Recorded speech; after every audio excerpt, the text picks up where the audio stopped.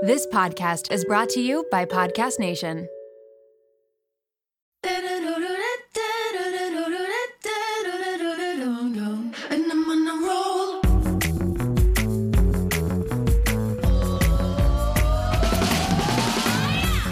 Welcome to the Mom Room Podcast. My name is Renee Rena, and I am definitely the mom friend you have always wanted.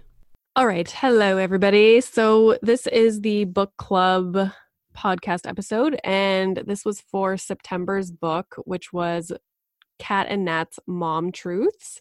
I had been wanting to read this book for a long time, and my goal was, do you remember, Jen? I brought this book after I defended my PhD thesis at the beginning of March. I brought this book because we were going to the spa the day after my defense, and I was like, I'm just going to read this book the whole day at the spa. I was so excited. And then I had like a raging sinus infection. I was sick. And the spa was busy, so I couldn't find just like a quiet corner. I had a cough, like it was brutal. So I never got to read it. And so when I started the book club, I was like, this has to be one of the month's book. So we read it. For anyone that doesn't know, Jen does not have children, and she still ordered this book and she read it like a champion. So she is gonna try and weigh in on maybe some of the thoughts that I had about it and what I could relate to or not relate to. So yeah, Kat and Nat are two moms from Toronto. I actually looked up their age because I was curious how old they were because I had no idea. And at first I thought, like, they must have been, I was like, oh, they must be a lot older than us because I have Milo, who is 2 years old, and they have 7 kids between the two of them. So I was like, but they didn't look that much older than me. So I was confused. So I had to Google it. So they're 37. Wow. So we're 35, which is insane. I also thought they were older because some of the references made me think that they were older. Like I think one of them talks about receiving a dollar bill on her birthday or something from a little boy in her class when she was turning 6 or 7 or something like that. And I remember thinking like, I don't know what a dollar bill is. Dollar like, bills. I know what a loony is. Exactly. And Americans are probably like, what's a loony? What's a loony? Yeah. So yeah, Kat and Nat are social media mom influencers, I guess you could say. They have a huge following. They have this book. They have a podcast. Before COVID and quarantine, they were doing live shows like across the US and Canada. So yeah, their mission, which I took from their website, is to bring laughter and a sense of community to women and to moms. So overall, I would say this book was a super easy read. And it was set up similar, like all the books that we've had have been not books that necessarily flow from beginning to end. They've been, each chapter is its own message or topic. And so in this book, Kat wrote some of the chapters and then Nat wrote some. And yeah, each one was its own topic. So I enjoyed most of the titles of the chapters. Like they had, one was called Up Yours, Honey Nut Cheerio Bee. One was called Instagram is Bullshit, which I love. And yeah, another one was Macaulay Culkin Ruined My Life. So every time I turned the page and I would see like the title of the chapter, I was like, oh, what the hell is this going to be about? Yeah, I agree. I loved it. I think we both even commented chapter 1 is Welcome to the Shit Show. And then I was like, instantly, this is hilarious. So I agree. Love. It was probably my favorite part was the chapter titles. So yeah, as somebody who doesn't have any children, what were your thoughts as you were reading? Like, wow, this is crazy. Like, is this really what moms go through? Like, what was your thought? Yeah, I mean, and I think to be fair too, it's a good point to say like, I don't have kids because I'm choosing not to have children. So, yes. I always love learning about this content because I mean, this is also your world as well. And we've been friends since the 80s. So I like learning about the struggles that moms go through because my friends, my family, a lot of people in my life are moms. And so I like to come at this from the perspective of like, how can I maybe be a better friend or a better sister or a better,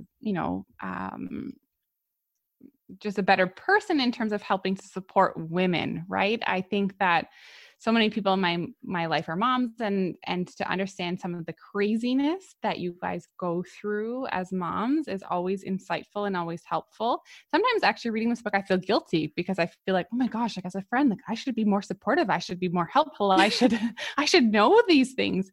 So I liked reading the book from that point of view. There are definitely things where I was like, holy geez, reinforced my opinion as to why maybe I am choosing not to have children. Like, yeah, definitely made the right choice here. So there's those. You're like quietly reading like in your living room with like a glass of wine, like no distractions. 100%. I think I posted a photo of me reading this book with a glass of champagne, and Kat and Nat reposted it because it's like every time I read this book, I pretty much had a glass of wine.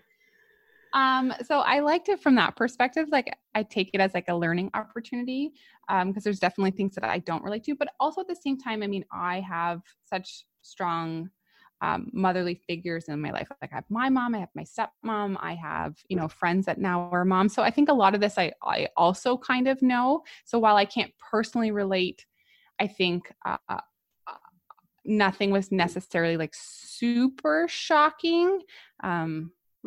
But I thought, so a lot of it, I do have a different perspective though, in terms of like, I can't relate. So I think like, really, are you being maybe a little bit extreme? And I don't know. So I think that's where our differences, might come into play. Yeah. Something that I noticed as I was going through the book was, obviously I do a lot of mom related content, and I write my blog, and I'm starting to write a book, and I have this podcast. And so there's a lot of things that they kind of mentioned or they like talked about that I was like, oh yes, like this is like, a surface level. Like I found a lot of the topics I maybe go super deep into them. Like, okay, why do I feel this way? Why am I irritated at my husband for doing this? Like just because of my background in psychology, I think.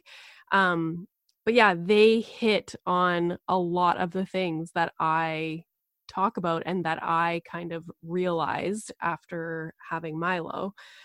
So what I did was kind of just quickly skim through the book today, and I made little notes on things throughout the book that I like really relate to and that I think are good things to talk about. So something in chapter 2 that they mentioned was that the end of delivery is just the beginning. And this is like, I always say, people, when you're pregnant, you're planning and you're so worried about labor and delivery. And it's like, it's literally like the blink of an eye. And then you have a baby, and it's, which to me sounds crazy because that does not sound like the blink of an eye. That sounds extremely traumatic. No, and it's true. But then you're sitting at home with a 1-year-old and you're like, as if I was fucking worried about labor and delivery. Like, look at where I am now. Like, everything is so difficult. They're changing constantly. Like, as soon as you get comfortable in one stage of their life, then, they start to do something else. And it's like constantly going, or even just as simple as postpartum recovery. Like, oh yeah, I was so stressed about labor and delivery. Well, the nurses and the doctors, like, they're the ones that are like guiding you through that. Like, you're just like pushing and like doing your thing, and you're so focused that you're not even there. Like, I felt like I was at a CrossFit class. Like, that's what I felt like. And then it was over. And then I had to deal with recovering, which is like, yeah, nobody talks about that or prepares anybody for that. And I remember trying to walk around my house after giving birth. And I was like, how is this a thing that happens to people? And nobody says anything. Like, yeah, I mean, and that's one thing that I can not truly relate to because I've never birthed a child, but I've had 2 reconstructive hip surgeries, which are basically a pelvic surgery and a lot of, I had abdominal incisions and a ton of recovery.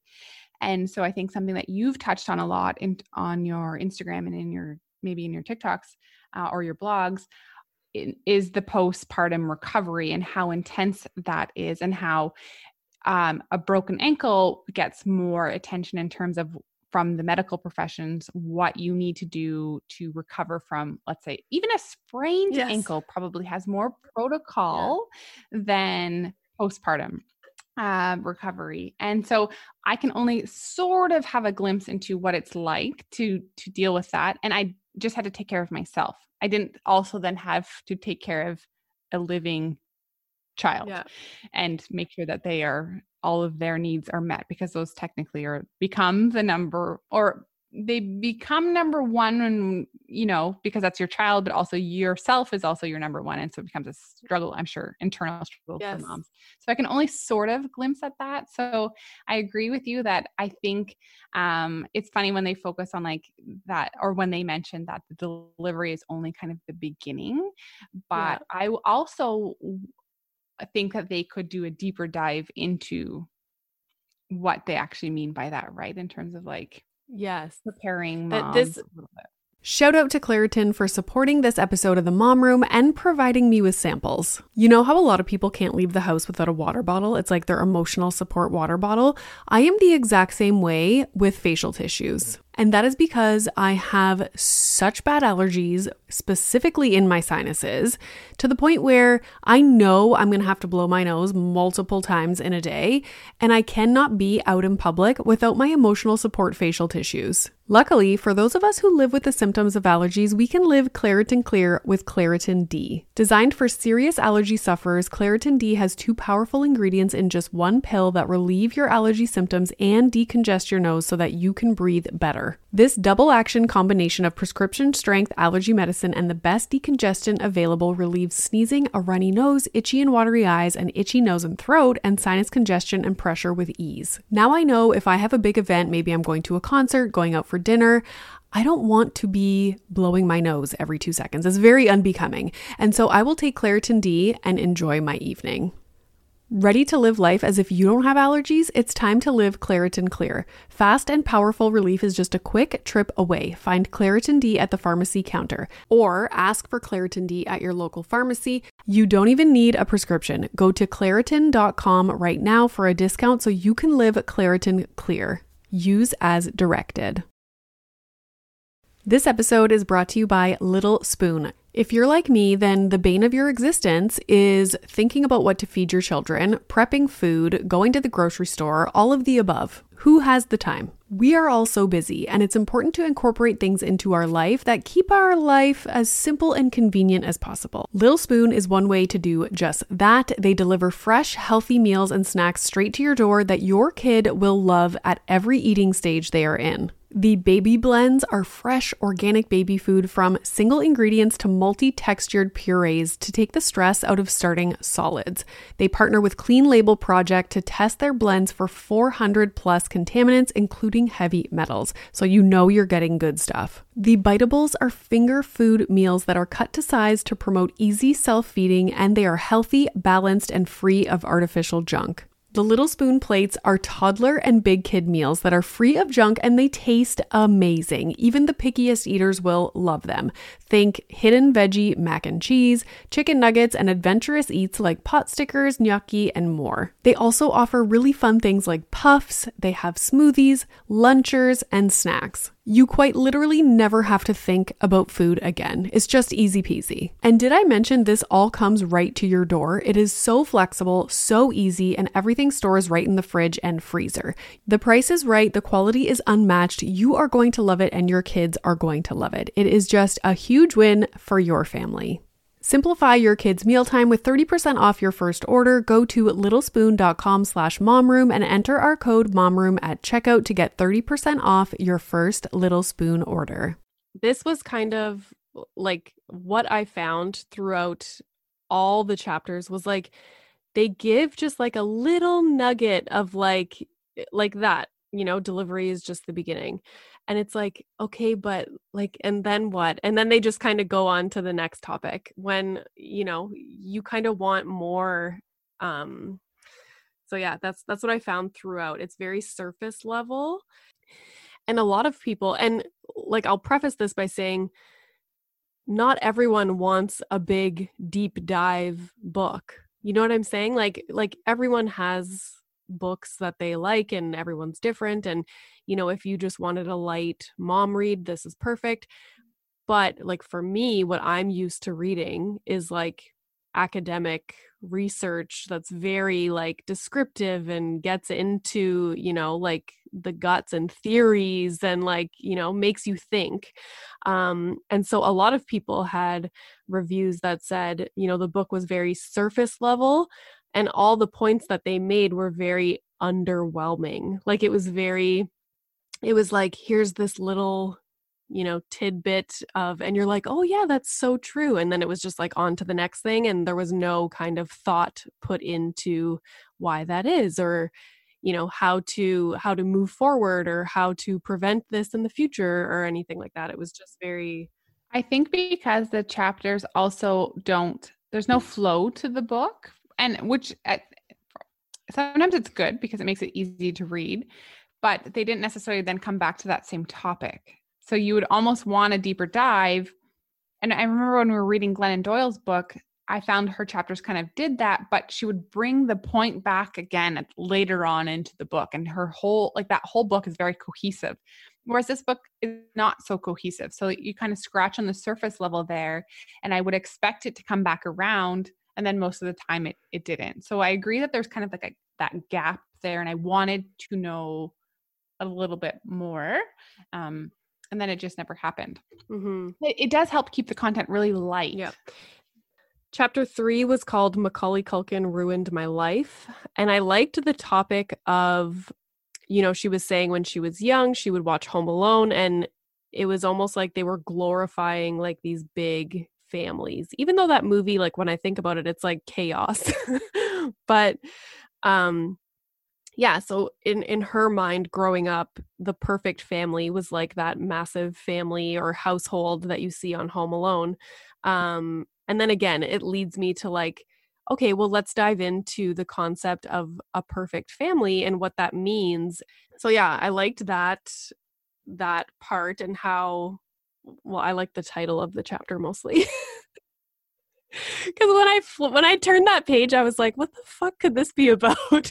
Yeah, I agree. I 100% agree. And even like when you were just re-explaining, I'm like, what was that chapter again? But now I remember. But I mean, and it's funny for me because I think a lot of people, you know what? I actually don't get asked that often why I'm not having kids. I find I'm really fortunate in that sense, but also I don't mind talking about it. So I don't know. Actually, when I sit or stop to think about it, I don't actually know how I feel about it. But most people either just know that they already know me and they know that I've never wanted kids. So I rarely get asked the question about, are you having kids? Why aren't you having kids? And I rarely get asked those questions. But when I do, a lot of people assume I'm an only child.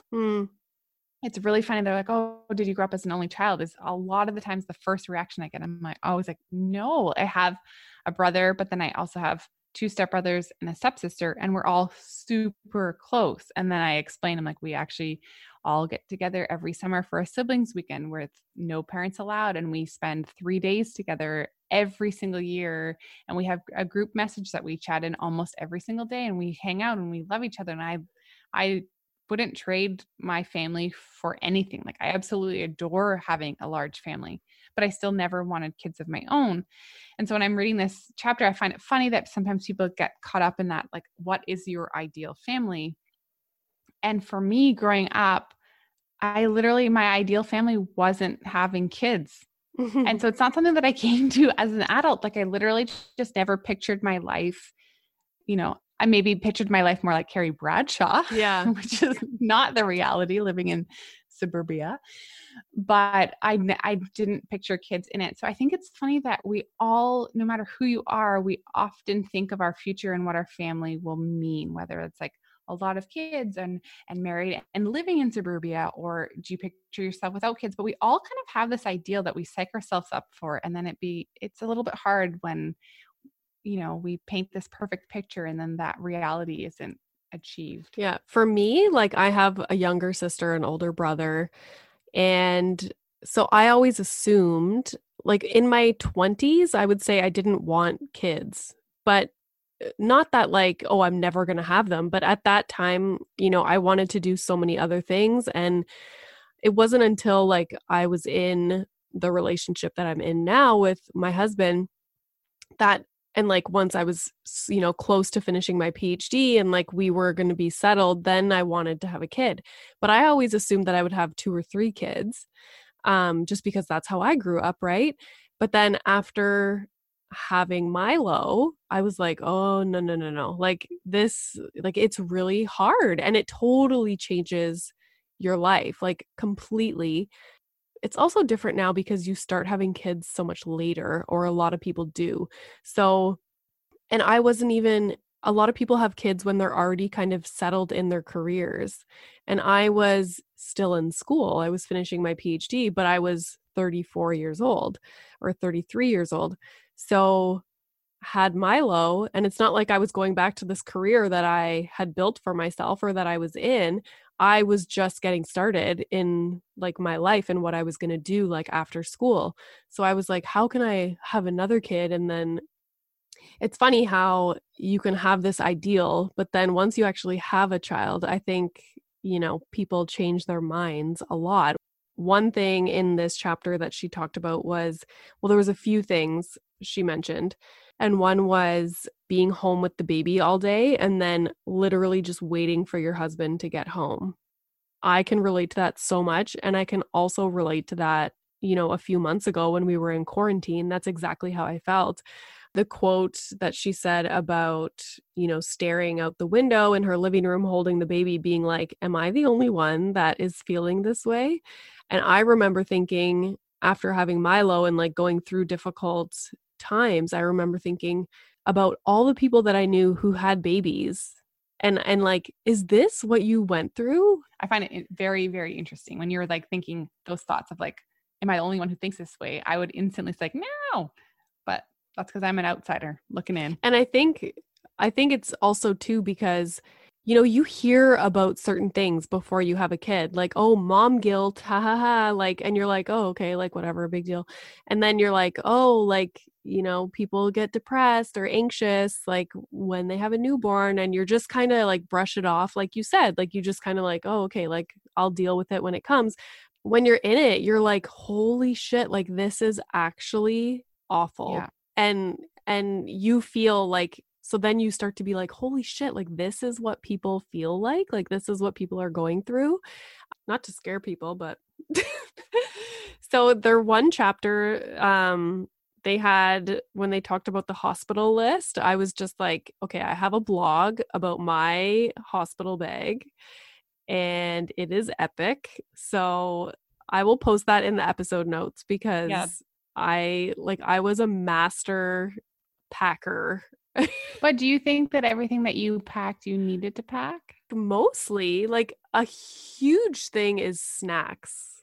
So yeah, hospital list. I will post that in the episode notes. And yes, I think I did use most things like sound machine, my portable speaker, snacks. Like I even brought my own toilet paper because the hospital toilet paper is so like cheap and you just birthed a child out of your vagina. Like, yes, I'm going to bring soft toilet paper. Like I brought all kinds of stuff. Did you use the toilet paper? Yeah, I think so. Yeah, like my own robe, my own like pillows, my own blanket. Like you just want to be so comfortable, like, and have all your stuff. Yeah, I hear you. Like, what's interesting too about that? One of the things that they missed, and I don't know if it's you that that you mentioned this, or if it was maybe one of our other friends. But in terms of like, I know some women that also bring their list of not what could go wrong, because that's the negative. I'm not trying to say that, but it's like more of a list of like, if things don't go as you imagine them, these are the decisions that we've made before getting into this. I call them your birth preferences. Yes, thank you. Yeah. Yeah. And so like, I don't think that they covered this in that in the book, and I don't remember if they did, but I would love that, because I feel like that from all of my friends who have, I've talked to them about like what labor is like, because I love to know all of the details.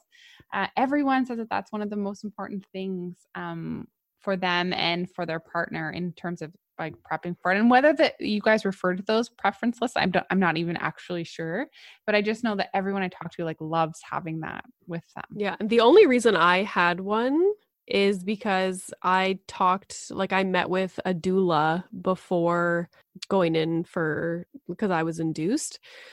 But yeah, and so they went through all of these things with me and asked me all of these questions, and like I had it printed up like on a piece of paper. Like, but a typical, pregnancy with an OBGYN or a midwife probably goes through these things as well, but you don't get that. Like, you don't get the big explanations for everything that you're going to be offered and what the different options are and like all that kind of stuff. And so it's already such a high stress, intense situation that, in the moment, you're just going to go with whatever the doctor says, as opposed to, you know what I mean? So yeah, it's important to have that sheet, and also to have whoever is with you know about the sheet and about your choices so that they can advocate for you. One thing in chapter 5 that she talked about that I was like, I cannot relate to this at all is, the idea of trying to be like a cool mom and like taking your newborn baby out and like going to eat at a restaurant and stuff. Like, I could not. I was like, no fucking way. I was not leaving the house, and I didn't want anyone in the house either. Like, but that's because I think that you set some amazing boundaries, Renee. Like you also had your mom and be the gatekeeper in terms of visitors. And so I think that you did a really good job of setting those boundaries. I don't know if a lot of moms know to set those boundaries. And because, again, of Instagram and other social media platforms, we sometimes think that people just bounce back from being a child like it's no big deal. And they might think that, yeah, I can go to a restaurant with my newborn baby and in-laws. Yeah. And even though I can barely sit down and I'm wearing a diaper. But to me, and the funny thing is like, you want people to look at you and think like, oh, wow, like she's really got it together. Like, look at that, like had a baby, no problem, like out for dinner, like 2 days later. But I didn't do that. Like you said, I set boundaries. And then, a month or two later, my uncle at like a family function was asking me if I was okay. And like, oh, because I see like you had a really hard time there at the beginning. And I was like, no, I didn't have a hard time. Like I had a very normal, what would be expected time, bringing home a new baby. Mm-hmm. I just didn't fucking want visitors. You know what I mean? And it's like this perception that if the mom isn't like out and about and like having every visitor under the sun like come into their house, right, that there's something wrong with them. Like they must have been having a difficult time. And it's like, no, like, oh, it drives me insane. Yeah. All of my first time mom friends, I'm like, okay, go read Renee's post on visitors. Yes. It's my one takeaway. Oh. Yeah. I mean, I think COVID kind of changes that for a lot of people because it's a different reality. Yeah. But I think because I'm that outsider looking in, like a lot of times when you write a certain blog post, I'm like, oh, this makes perfect sense to me but I can't actually relate because I'm not ever going to be in that situation where I feel like people need to come to my house to visit my child. Like I said before, I've had major surgeries, but people are a lot different with surgeries. They're like, ooh, are you up for visitors? Like, should I come see you? But yet you birth a child and people are like, what do you mean I can't come see you? Yeah. My husband and I both turn the big 40 next year, and we have been thinking a lot about our long-term health. We want to get smarter about our health, make better choices, but also not feel overwhelmed trying to separate fact from fiction. There is so much information out there, and it can be hard to figure out what applies to you, what is right, and what is wrong. Well, let me introduce you to the Zoe Science and Nutrition podcast. With the help of world-leading scientists, they help you make smarter health choices every week. Don't just take my word for it. Naomi's Apple review says Zoe Science and Nutrition is super easy to consume consume even if you don't understand the science, with loads of actionable tips, a great mix of guests, and interesting cutting-edge science. You can't go wrong with a weekly podcast where world-leading scientists explain how their own research could improve your health. If you're ready to join millions of others like Naomi transforming their health, then search for Zoe Science and Nutrition wherever you listen to podcasts. This episode is brought to you by Lola V. Lola V is an award-winning hair care line by none other than Jennifer Aniston. They offer clean, plant-powered products for every hair type and texture. I just did my whole hair care routine with all the products the other night, and I am obsessed. Along with incredible shampoo and conditioner, they have an intensive repair treatment that you can use once a week. They also have a lightweight hair oil. There's a leave-in treatment, and there's also a glossing detangler, which I need because lately I want to do my hair in like a slicked back look, but my hair's too frizzy. Get 15% off Lola V with the code MOMROOM at www.lolav.com/momroom, and Lola V is LOLAVIE. And then the thing that really fucking cracks me up is, and I don't know if I've written about this or talked about it, I don't know. Your friend can like have the flu and you'll bring them over like food and like a get well card. And then when I make a TikTok about how after I gave birth and brought home my newborn baby, I didn't want visitors, but like, you know, here's some things you can do to help new moms. And like one of them was bring food. People are like up in arms. Like, oh, relax. Oh, now you don't want visitors, but you expect people to bring you food. Like just, yeah, like, I do. Exactly. Yes, I do, bitch. Like, bring me all the food. And it's like, there's zero respect for the postpartum period, like zero respect. It's all about the baby and it's all about what other people want. Other people just want to come see the baby. They want to come visit. Like, it's about that. And it's not anything to do with the mom, which is crazy. And that's a cultural thing. Like that is what happens in our culture. And that's not how it is in the rest of the world. So one thing that made me laugh was when she talked about her husband would get home from work and she had no stories to tell him, because it made me think about my TikToks about like, this was especially in quarantine when I was, you know, at home by myself with a toddler. And my husband would come home and I would make TikToks about what I would tell him when he got home. And these, like, those TikToks are so popular and people are like, this is hilarious. Like, this is so true. And I'm like, it is true. And these are actual things that I said, like totally genuine, like excitedly telling my husband these stories about, you know, something that happened that day. And mid-story, I would catch myself and just be like, is this a fucking joke? Like, what the fuck am I saying right now? And my husband's just like staring at me like, okay, this is riveting. But that kind of goes along with like, you miss that adult interaction and you, like, I want to talk, like I'm a talker and my husband comes home, but I feel like I have nothing to say because I've literally been coloring and, you know, watching Toy Story all day. So, and in that same chapter, she was talking about how she was jealous, you know, just the fact that her husband got to leave in the morning to go to work. And it's like, I can so relate to that because I was like, and even though his job is stressful and he goes to work and he's super busy, he works long hours. In my mind, I was like, yeah, but you get to drive in the car for a half hour to go to work. Like, that's not fair. Like, you can listen to a podcast. Like, you are fucking lucky. Like, and then you get to talk to adults. Yeah. Like, you talk to adults, you get to go to the bathroom, like, and just, it's crazy. And then when you're at home with especially a friggin' toddler, it's like nonstop. And you have zero you time. Like, you can't do anything. So I related to that.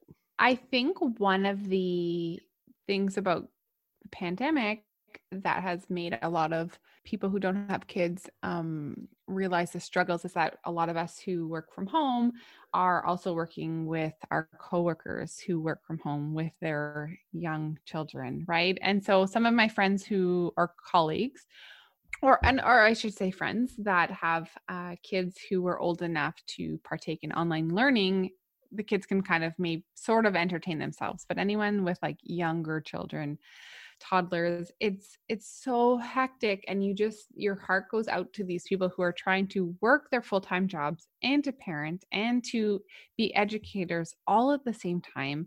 And so I think that that's one of the things that like really, I sometimes, as I was reading this book, I was wondering if I would have different thoughts and different reactions if I was reading it last year, when I wouldn't have seen, like firsthand seen so much of the struggles that people go through while you have a toddler running around your house.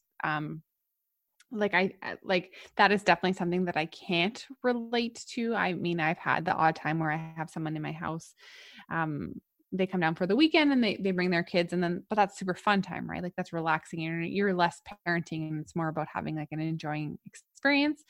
But I don't get to see the firsthand struggles of being with a toddler 24/7. Did you ever see that? I don't know if it was on CNN, but there was that news clip of the guy and he's doing like a serious broadcasting thing for CNN, and he's sitting at his desk, and then his like toddler walks in the room, and his wife or whatever is like her pants around her crawling knees, on the floor, like, almost trying to get... Yeah, I know. Crazy. Oh my God. Like, yes, that about sums it up pretty much.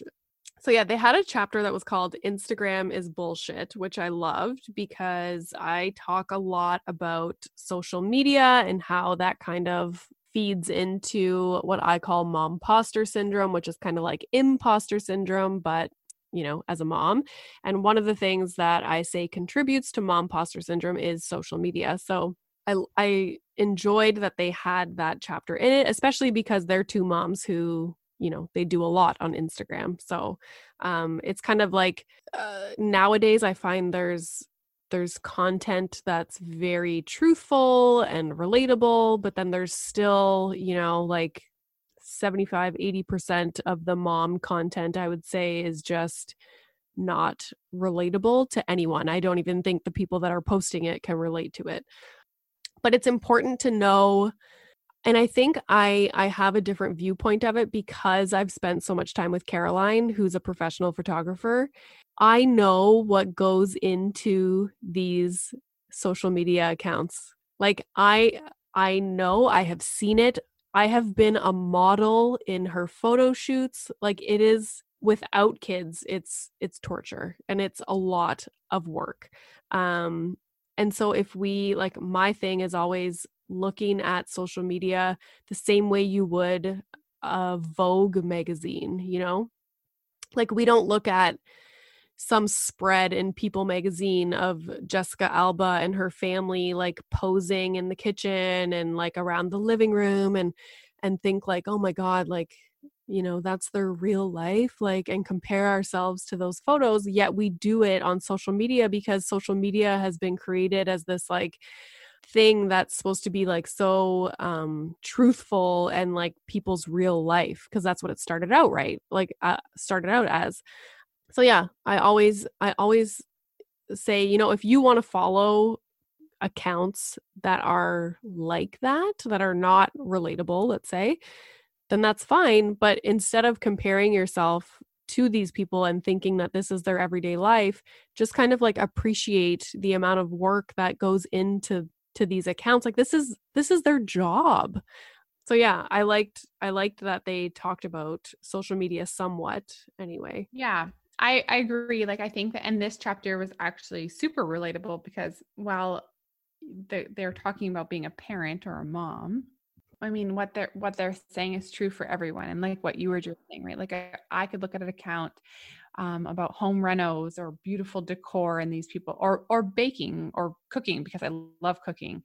And you look at these accounts and it's like when they're cooked, their kitchen is perfectly clean and they have everything like measured out. And sometimes I actually will even get caught up in that, and I might do that myself, but I know how much work goes into that. And I appreciate, like you were saying, that a lot of times this is people's jobs or they're trying to make it their career.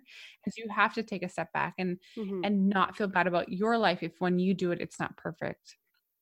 And one of the things I liked in this chapter, particularly when they talk about I think they say myth number 4, each and every day after becoming parents, you fall more deeply in love with your partner.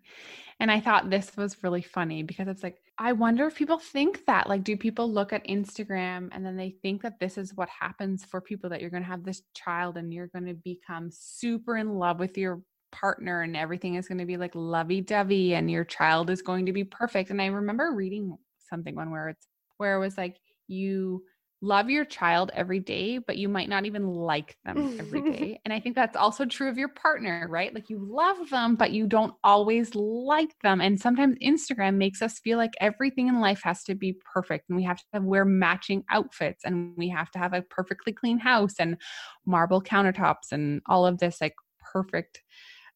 Literally, we feel like we have to have this perfect life. So I always like when anyone wants to talk about this and the realities of social media and how it's entertainment, and we all need to look at social media like that. You know, there's learning opportunities on social media, but for a large portion of it, it's entertainment or someone trying to sell you something. Yeah. So we all need to be conscious of that when we're consuming different media. Yes, 100%. I liked their chapter because these are all kind of things that I TikTok about, like, just, you know, or I talk about on Instagram, and it's always, you know, like, there's people who are always going to have something to say. But they had a chapter about their bad momming examples. And one of them was about, you know, sometimes our kids eat noodles twice a day with like no vegetables.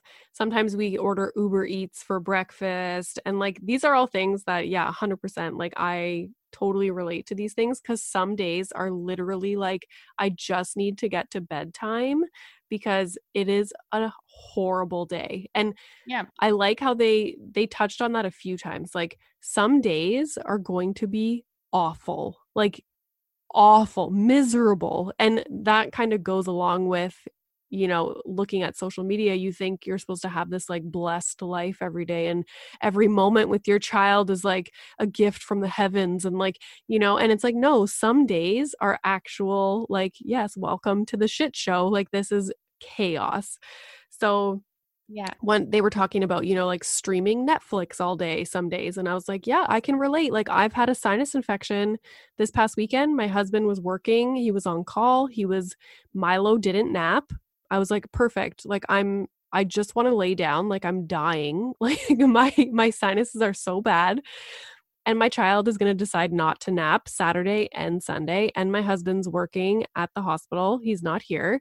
And so, yeah, Toy Story, he loves it. So put on Toy Story, like, whatever you have to do to keep yourself happy and to keep your child happy is like my number one thing. They talked about bringing electronic devices to restaurants.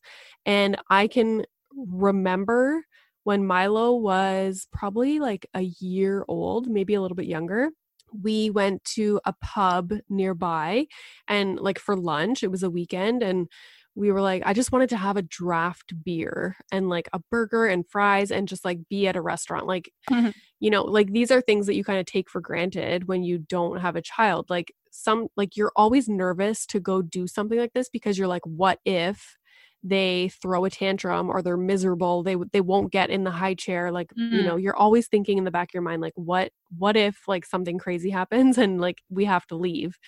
So anyways, we brought the iPad with Paw Patrol episodes on it. And I remember thinking to myself, like, I bet you people are seeing us with like our little tiny baby and like the iPad with Paw Patrol playing, and they're probably like, what? Like, you know, like, shitty parents. And in the back of my mind, I'm like, we're not shitty parents. We just want to have a fucking beer on a Saturday afternoon and like enjoy ourselves and not have him throwing a tantrum or, you know, screaming in the restaurant. And it's like, sometimes you just have to do what is going to make the whole like event or like outing enjoyable, and that's it. Like, but so I wonder, like, when you think you're being judged, like, do you think that, and again, because I'm not a parent, so I'm asking this question, are people actually judging you? Because from someone who's not a parent, when I see parents doing that, I'm instantly thinking, like, good on you guys, because your child is calm. But I also have the same reaction when I see a kid in the grocery store losing their shit and the parents just like pushing the cart and their kids going crazy. Like I don't get frustrated. I'm like, oh my gosh, like I feel bad for you. Like, can I go buy you a beer? Basically is what I'm thinking. I was like, oh, like I'm so glad I'm not in your position right now. So, but I have a lot of, I almost want to, like, I can't say empathy because I don't actually relate, but I have a lot of sympathy for people in this situation. So I'm wondering, like, do you feel like you're being judged? And do you think you actually are being judged? So I think and like everyone, you don't have to have kids to know this, but there's certain things about having a child that are just black and white. And I write about this like in the book that I'm working on. And I call them like, I forget, like, I don't know, like high judgment or like hot topics or something like this. And it's like, there's certain things that people can just not have a gray area about. And some people are like over here and some people are over there. And these topics are things like breastfeeding, like sending your child to daycare, screen time, like there's certain things, sleep training, like these things, like there's people that, that there's people out there that think, showing a screen to your child that's under 2 years old or 5 years old or whatever their belief is like the worst thing that you can do. And like, how can you do that? Like, you should be teaching your child to socialize and like, you know what I mean? Instead of like, and they also look at that like 20 minutes, 30 minutes that we're in the restaurant and Milo's watching Paw Patrol, and they think like that is how we do our day every day. And it's like, no, this is just a special Saturday. We wanted to come out for lunch and like have an enjoyable afternoon. And so, yeah, we brought the iPad. Like, this is not, we don't sit him at home on the couch with his iPad, 24/7, but that you just, because that people have these polarizing ideas. So that when you do something like that in public, you feel that way, whether or not it's actually happening, you just feel that way. And the same goes for, moms who had to give up breastfeeding or didn't want to breastfeed in the first place. And then they pull out a bottle of formula at like a mommy play date group or something. You just have this feeling. And I talk a lot about how regardless of whether the judgment is actually happening, you still feel that way. And it stems from, like insecurity. And the reason we're insecure about these things that we should not be insecure about at all is because of these polarizing things that people cannot see a gray area. It's like black and white and that's it. So like it's like, are you really being judged? It's like, probably not. Maybe I am, maybe I'm not. I'll never know, but that's how I feel. Right. Yeah. So yeah, I liked those bad momming examples, and the chapter that was called Up Yours, Honey Nut Bee. It's like so funny. I love that title too. But again, I thought they could have went more. Before we started recording this, we were chatting and I was saying how I found a lot of the times in the book, they could have been more adult about their comedy or how they wrote things. And I found it to be a little bit juvenile. And this was one of those parts of the book, like when she talks about the honey nut bee, and kind of as a mom, you get into these like tedious routines where you're doing the exact same thing every single day. Oh, right. So she was like pulling the bowl down from the cupboard every single day. Yeah. And takes the honey nut Cheerios down and pours it into the bowl. And it's like, it's so true. But anyways, they called the chapter Up Yours, Honey Nut Bee. And when she describes it, I was like, you could have went like so much further. And I would like to see some like F-bombs and like, describe it a little bit more intensely. But I relate to this. And every time people ask me what do you think the hardest part of being a mom has been for you? And I always say, not being able to do stuff that I want to do. And on top of that, like being by yourself. Yeah. Well, no, those are just like very basic things I could even do without that. But like to read, to write, to use my brain, like to be like creative, to, you know, whatever it is, make TikToks. And on top of not being able to do those things, you're doing these very repetitive, menial tasks all day, every day. And sometimes it's a struggle. Like you're doing the same thing all day, every day. And it's a struggle because it's like, okay, we have Cheerios, Honey Nut Cheerios every day at 1:30.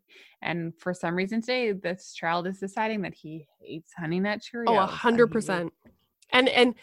And I will say, like, that's me.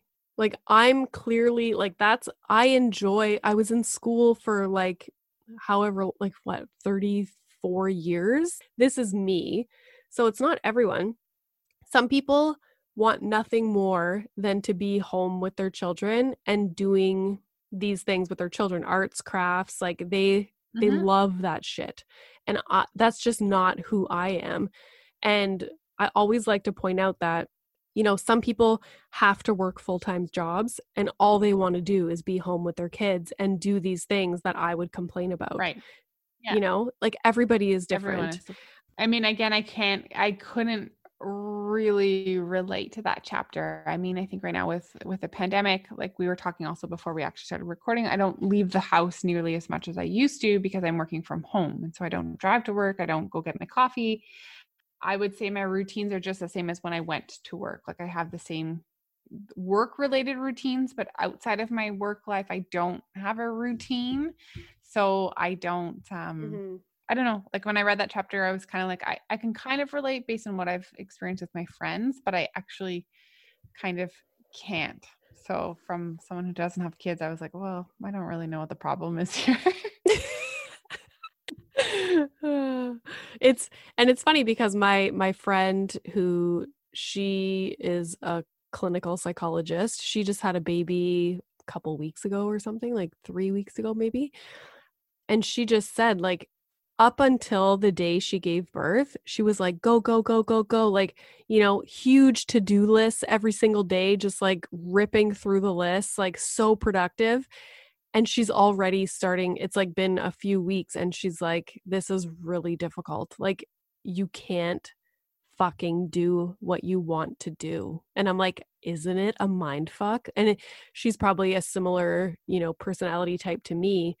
And I was like, you know what? I hear you. Like, that is my biggest struggle. And so quarantine for me was like so difficult. Even like, it was a little bit better because I had just finished my PhD. So I didn't have this like, you know, weight on my shoulders of having to do my work, which I know other people had. But it was still like, oh, I just want to go do my own shit. Like, ugh. So, okay, to end this episode, I just wanted to point out something that they talk about that I 100% agree with is they kind of preach that, you know, do things your way, what works for your family. Yeah. And also stressing that you're the best mom for your kids, which I love. And I always tell this to people, like, if you love your children and you're like, you know, doing your best, whatever looks the best for that day that you're having, like if your children are happy, like you are the best mom for your kids. And like, I love that. And it's so true. And sometimes we get so hung up on little things, especially with mom guilt, like, you know, sucking at your brain all day.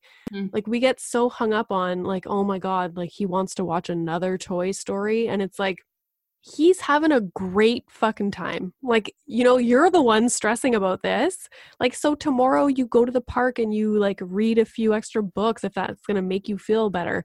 But like today, you're not feeling well. He is being fussy. Put on Toy Story and just have a good day. Yeah. And that's it. Like, yeah. Well, and I think that point was really expressed too in the chapter on how Kat, when her parents split up and her mom lived in like a small house in the woods and they literally had an outhouse for, I think she said lived in that for like 2 years. I think the chapter's called, So Yeah, I Was Raised in a Shack with an Outhouse for real. And I was like, I loved this chapter one, because obviously like I love camping and I'm like, oh, outhouse fun. But I loved how this chapter was just about like her relationship with her mom and her brothers. And she talks about how she didn't feel like she was missing out at all because she had so much love from her mom, and her mom, like they were her number one priority. And I think at one point too, to gain a little bit of extra money, her mom maybe had a paper route or something, and they would all go deliver the papers together or something as a family. And those are the memories she remembers, not about having to share a bedroom or about fancy toys and it just goes to show like kids need their parent or love their parents more than they love the things that their parents buy them. And so I liked this chapter. I think it was really cool to have it in there. And, she even talks about like then they would go to their dad's house and he lived in suburbia and it was totally different, but she didn't like one place necessarily better than the other because both of her parents loved her and she knew that, and she was with her brothers. And so it just goes to show that it's like family are super important. Kids know when you're doing your best, and they don't care what your house looks like or what toys you buy them ultimately. And every day is not going to be perfect, but it's so important to not be hard on yourself for those days that aren't perfect, because the kids aren't going to remember the imperfect days. They're going to remember like their overall childhood, right? You don't pinpoint one day where mom or even you might remember the day, hey, mom let us watch Netflix all day that day. Remember how fun that was? And they actually might remember that. Yep. 100%. So I'll end the episode just with the last sentence of the book. It says, want to know the ultimate mom truth. If you love your kids, you're mom enough. So that is that read. That was our September book. Our October book, which I haven't started yet and I need to start, is Little Fires Everywhere by Celeste Ng. So yeah, this is a novel. It's our first novel. But yeah, you've read it already, Jen, right? I did, but I'm really looking forward to reading it again.